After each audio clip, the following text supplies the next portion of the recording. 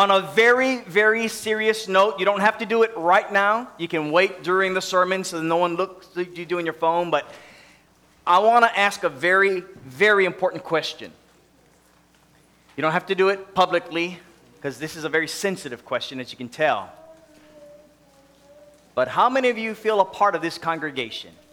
If I were to reverse the question and ask it, how many of you feel displaced? How many of you feel like you're on the fringe?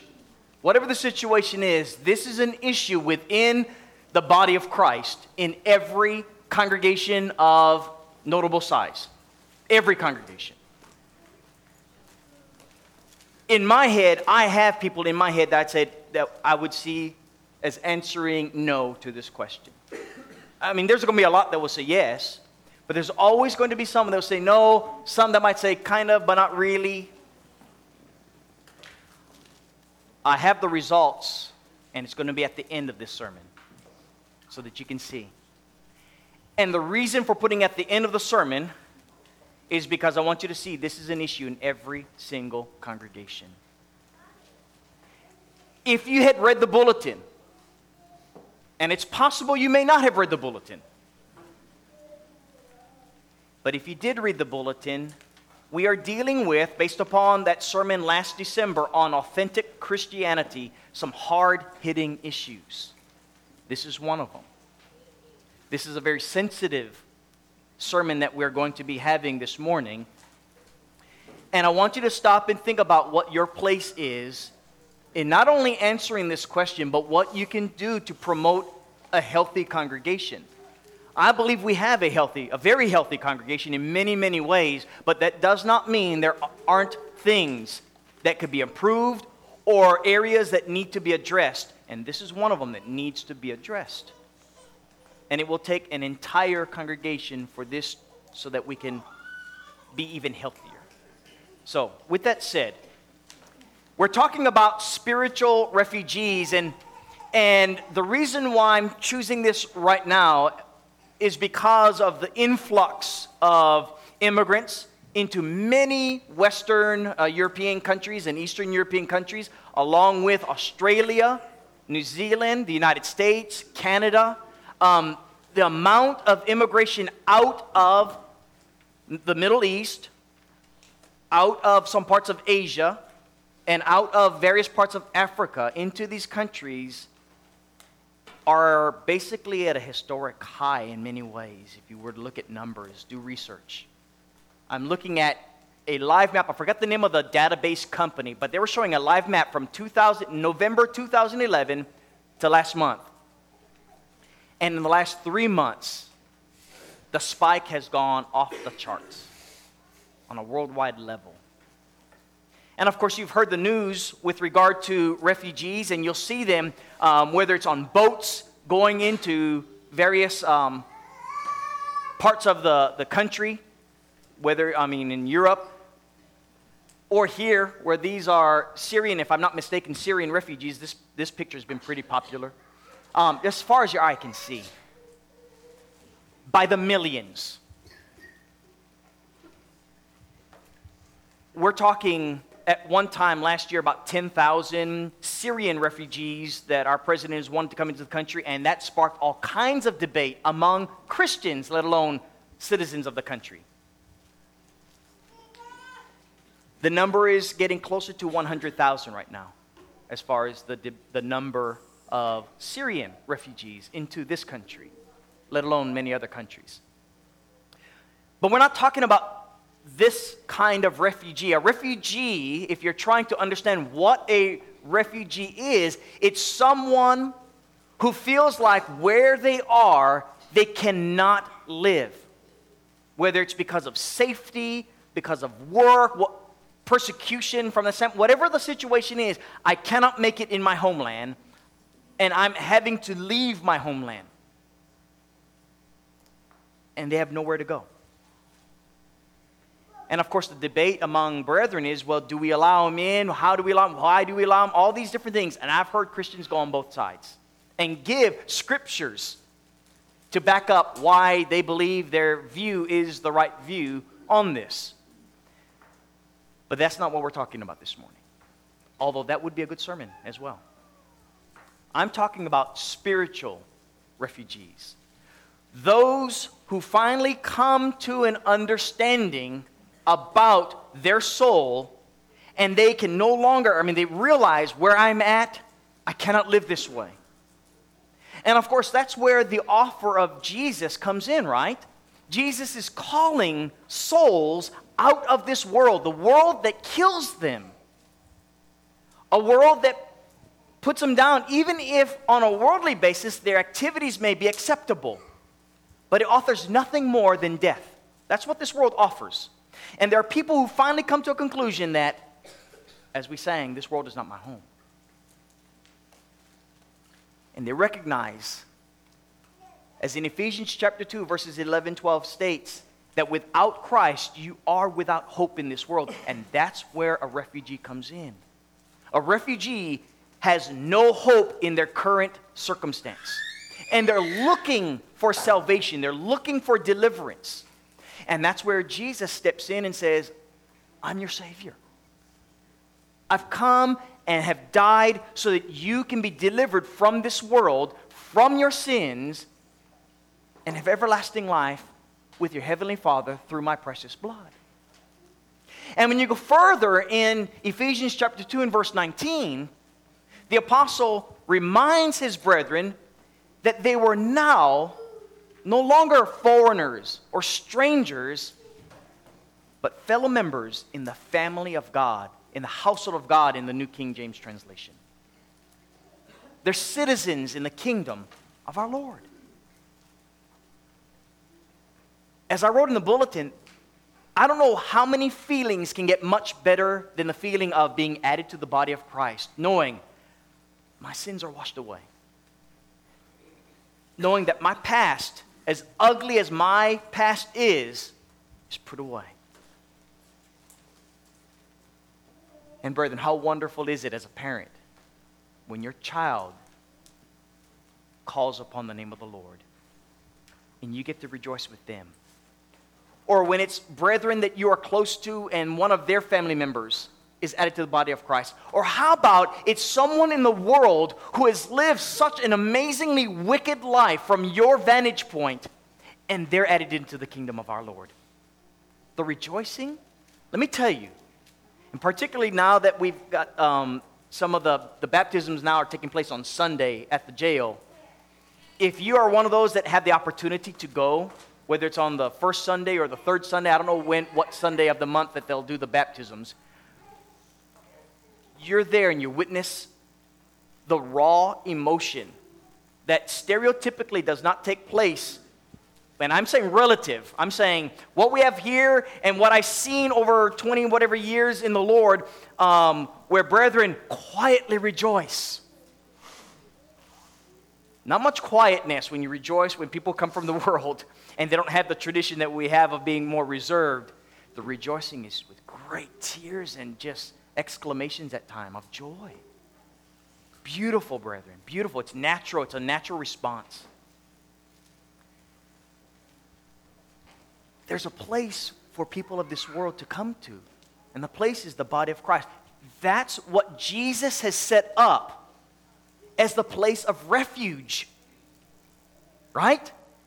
Isn't that what the Lord's church is? A place of refuge for refugees. For people who no longer sees this world as their home. And so when we're talking about the church being a place where spiritual refugees can come to, that's so wonderful. We're supposed to be able to welcome souls, precious souls. But as I was mentioning from when we first moved here, it's hard at times when you look at some of these refugees because of their past. They come in with a very wicked past, some of them, right? When you can have in your fellowship an ex-murderer, when you can have in fellowship someone who's guilty of rape or molestation, when you can have in your fellowship someone who gave you or your children or your family member drugs as a dealer, it's hard. I mean, there's some definite practical issues that you're faced with. And because we work in the jails a lot more over the last 2.5 years, these are issues that we are practically faced with as we have more and more men and women that are turning to the Lord that will come and join and worship with us from time to time, if not on a regular basis. The church is supposed to receive whom the Lord receives, right? And we know the answer is yes. But practically speaking, that can be a hard and difficult thing to say yes. Jesus says to the spiritual refugee, "Come, all of you who are burdened, who are heavy laden, come, take my yoke upon you. For my yoke, my burden is light. I'm giving you rest from those burdens." That's the refuge that the Lord, His kingdom, His family, His body is to be for spiritual refugees. Brethren, I don't know how else to make it any plainer, any clearer from a biblical standpoint what the church is supposed to be like. What I'm not saying is you don't use wisdom coupled with compassion and love, that you throw wisdom out the window and you're like willy-nilly, we'll just let you. I mean, there's practical issues that have to be dealt with. But the fact remains that our passionate and compassionate, gracious Heavenly Father gave us His Son that we would, in like fashion, be this way to people who are coming out of this world and into the body of Christ. So what does that have to do with us this morning? Where's the heavy-hitting part for us? To me, that's heavy enough, but that's not really the main import. But this is the backdrop to the main import. See, the thing is, there's a problem in the body of Christ because there are Christians that feel as if they don't belong. And that feeling doesn't happen immediately necessarily, although it can be felt within the first few days. It can be felt in the first few weeks. It can be felt in the first few months. It may be years. It may be because of circumstances, but whatever the feeling is, there are Christians that feel displaced within a local congregation. And not knowing the results of those who have smartphones to put it on there, and if we were to have people that aren't putting their things up on whatever devices that you have, I bet if we raise hands and they would be able to do it honestly and without any fear of being judged for their hand being raised, more hands would even raise. And I'm pretty confident that that'd be the case. How do you deal with a problem like this? This is one of those problems that are hardly talked about. You hear about them in conversations, in individual situations, but how do you deal with it congregationally? Well, it's because it's got to be an open discussion. It has to be something that, brethren, we are real enough, authentic enough to say, here's what I'm struggling with. Here's how I feel. I'm one of those that feels displaced. I used David Andrews as an example. David, you weren't here 2 weeks ago, and I forget what it was in particular with, but it had to do with the men's getting together and what you had to say, and how, if I can use you as an example one more time, where we were opening up, saying, we're in this congregation, we're with these men, and we're having this men's Bible study, and saying, I've been in the body of Christ for all these years, but I've never really had anyone real close, really, really close. Do you remember that, David? And it touched my heart hearing that. And he wasn't the only one. There are others that said similar things. Well, how about when there's not even a close friend, but you don't feel like, in the midst of everyone here, you still feel lonely. You still feel lonely. Can you imagine feeling lonely in the bunch of, I don't know what we have, 150, 160, 170, 180, and you're lonely? That's what I'm talking about. And not just in one service, but it's chronically this way. This is a problem. And the feeling is real. It's legitimate. Because that's what they're feeling. And it's got to be acknowledged. when you feel unwanted, when you feel unloved, when you feel left out, here's some of the ramifications. You start questioning the legitimacy of the congregation. Do my brethren even love me? Because if they were to follow Jesus Christ, they would show this love to me. You might even question the legitimacy of Christianity. In 25 years of preaching the gospel, I have come across many brethren over these years that all of this, those first 2 points, bring out these last 2 points.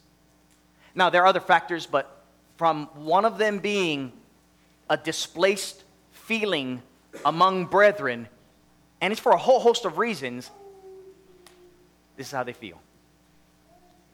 So, where's the problem lie with regard to these displaced feelings?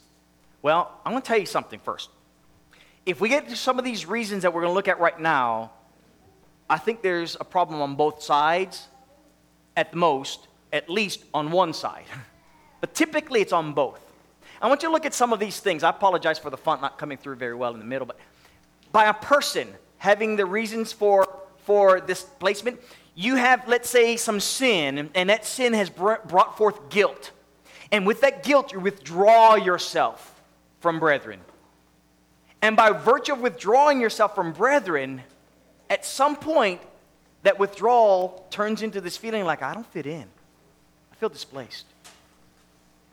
The flip side can be that because of your sin and other brethren knowing about it, they start distancing themselves from you. A form of condemnation. And with it, you bring about displacement. Because you don't know how to deal with that person who had previously been guilty of this sin. Maybe they've repented of it, and if they haven't and you don't know about it, find out, but you don't because you're afraid, you don't know what to say, you don't know how to say it, you don't know how to deal with it. Even though the scriptures are very clear about that, you still are uncomfortable. But that leads to displacement. And eventually, a refugee going the opposite direction. When you feel wanted and needed outside of the body of Christ, which is an amazing concept, brethren, that should never enter our minds, but it does. It could be because you're left out for a number of reasons. Maybe it's because your culture is different. Maybe you guys don't like pineapple and surfing. Maybe you don't like, pidgin English. I make light of it, but cultural issues leave people out. You can go to certain parts of the country, and because you are not city, but your country, you're left out. Because you're country, not city, you're left out. Because you're rich, not poor, you're left out. You're not poor, you're rich, you're left out. And whatever the reasons, from a cultural standpoint, it could be interests. I like this interest, but no one else in the world seems to like this. I'm in the minority. It could be because of my maturity or immaturity. It could be that other people, because of your interests, exclude you purposefully, maybe unintentionally, but it happens.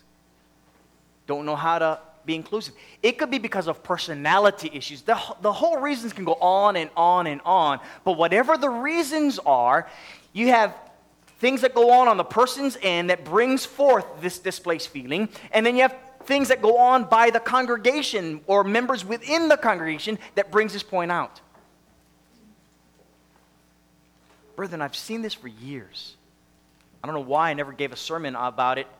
In fact, it wasn't until last November when I was coming up with a series of lessons for this year that's going to be spattered throughout the year on authentic Christianity that this is one of them. I said, why hasn't this been dealt with? Look at all these things. Brethren, I see a number of you shaking your head like, yeah, I know what you're talking about. Well, aside from the reasons, how do you address this? Whatever the reasons are and whatever the fact remains that this happens, here's what both sides can do. And brethren, this is real simple right here. but it's really hard to implement unless you're willing to get out of your comfort zone. And that's exactly what I'm asking you to do, is to reach across the aisle, so to speak. And not everyone's able to do it because of personality. You know, you may not be the outgoing person to do that. And you're waiting for someone to reach their hand to you, and then you're ready to grab onto it. But you got to have both sides working to the best of your ability for this to be minimized, if not altogether taken away. But guess what? We're going to have more brothers and sisters in Christ, more additions to the kingdom of our Lord, and joining our fellowship that we have, and it's going to continue to happen. Right? So let's say we have, and I know this is not an issue here, but you guys will know, because I'm just using a simple illustration, and then I'll get to more specifics.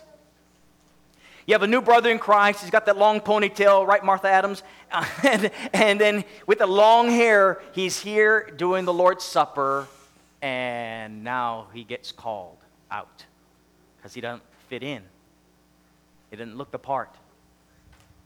And that brother is a new brother in Christ with great zeal for the Lord, and now he feels like, and he quietly shrugs himself back and doesn't want to participate anymore.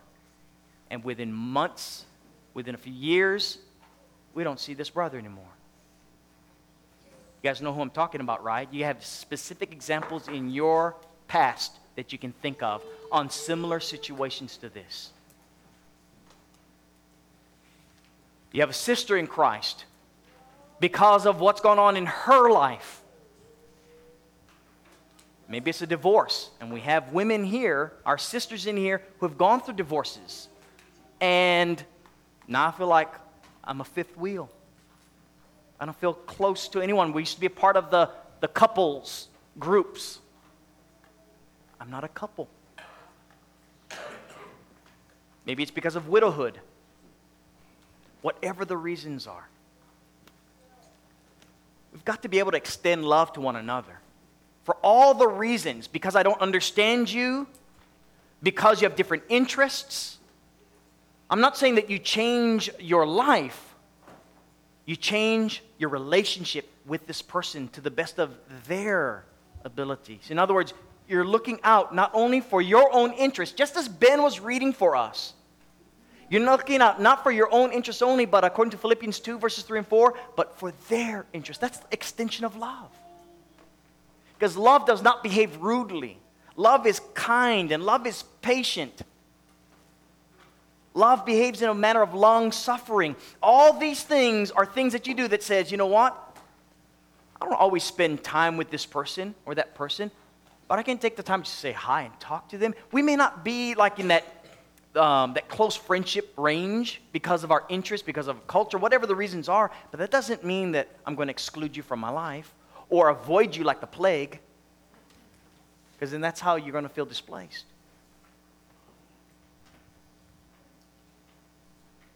Got to strive for understanding. I remember when, I'm not going to mention this particular sister's name because it might hit too close to home, but I remember when a sister in Christ going to jail, and maybe it's more than one sister in Christ that feels this way. You're talking about me, Mitch. Maybe it's more than one. When we went to the jail, having preconceived ideas about the women that we were studying with. But having been there, having a relationship with them over time, you began to understand. And when you began to understand, you began to have a different perspective, a more understanding perspective, a more compassionate perspective that allows you to be a more positive influence. Well, that's what we need for brethren that are here, not just in jail. Your own brother and sister who are in Christ.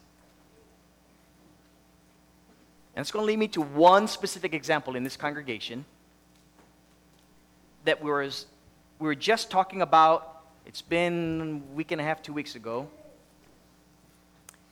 Happened over here during the service. I can't remember, was it a week or 2 weeks ago now? I'm talking about Ben. Ben Liskey. Smarter than just about everyone here in this room. And I mean it from an IQ standpoint. Smarter just about than everyone. Maybe not than you. I don't know who you are, what your IQs are. But he's very close to it. His interests. Not typical of a teenager, is it? Ben Liskey, who was told he would never walk, he would never speak, leading songs. Yes. Speaking. Self-advocating to Vanderbilt University, Ben Liskey. Has different interests than a typical teenager. Our brother in Christ feels displaced. Whatever the reasons are, whether he brings it upon himself because he is a little different than you, or whether some of us bring it upon because we are a little different than Ben, for all the reasons of those differences, this is your brother. And if he's in the family of God, he is important, not just to God, but to you, if you are a true disciple of Christ. Ben's not the only one here. I've made contact with some of you throughout this sermon on purpose because you're feeling this way. I know you are. Conversations with you, or just the signs. But brethren, we all have to deal with these things. If our brother is hurting, we hurt with him.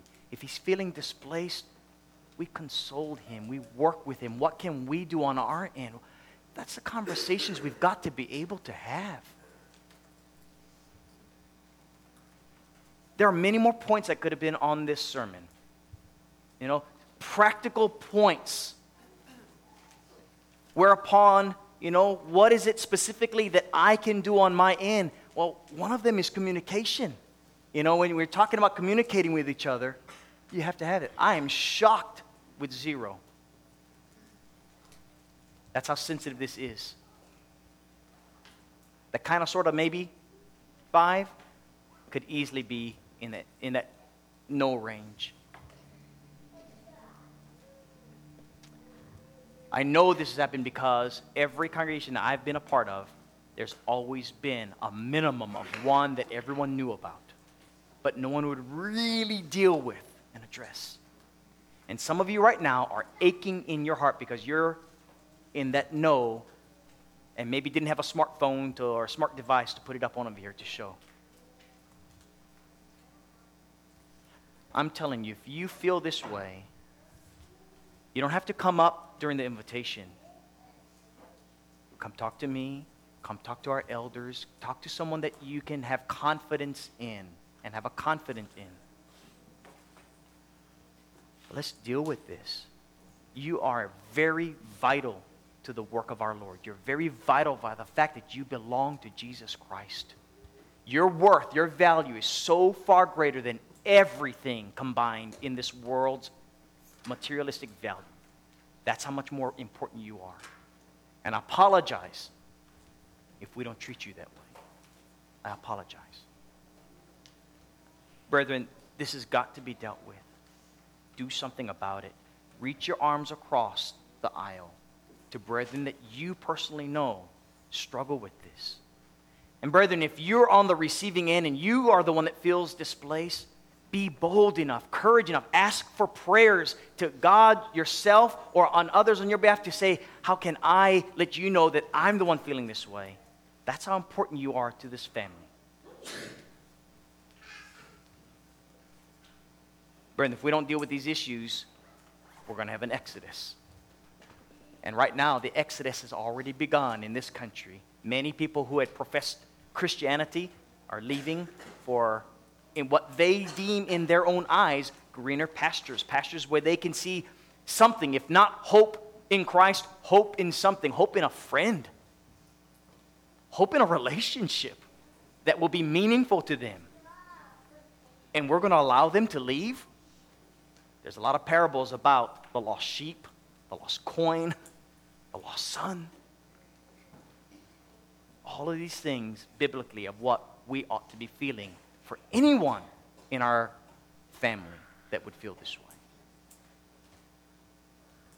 My calling to you, friend, if you're not in the Lord, you can be a refugee, and I pray that we'll be the kind of congregation that you feel complete welcoming.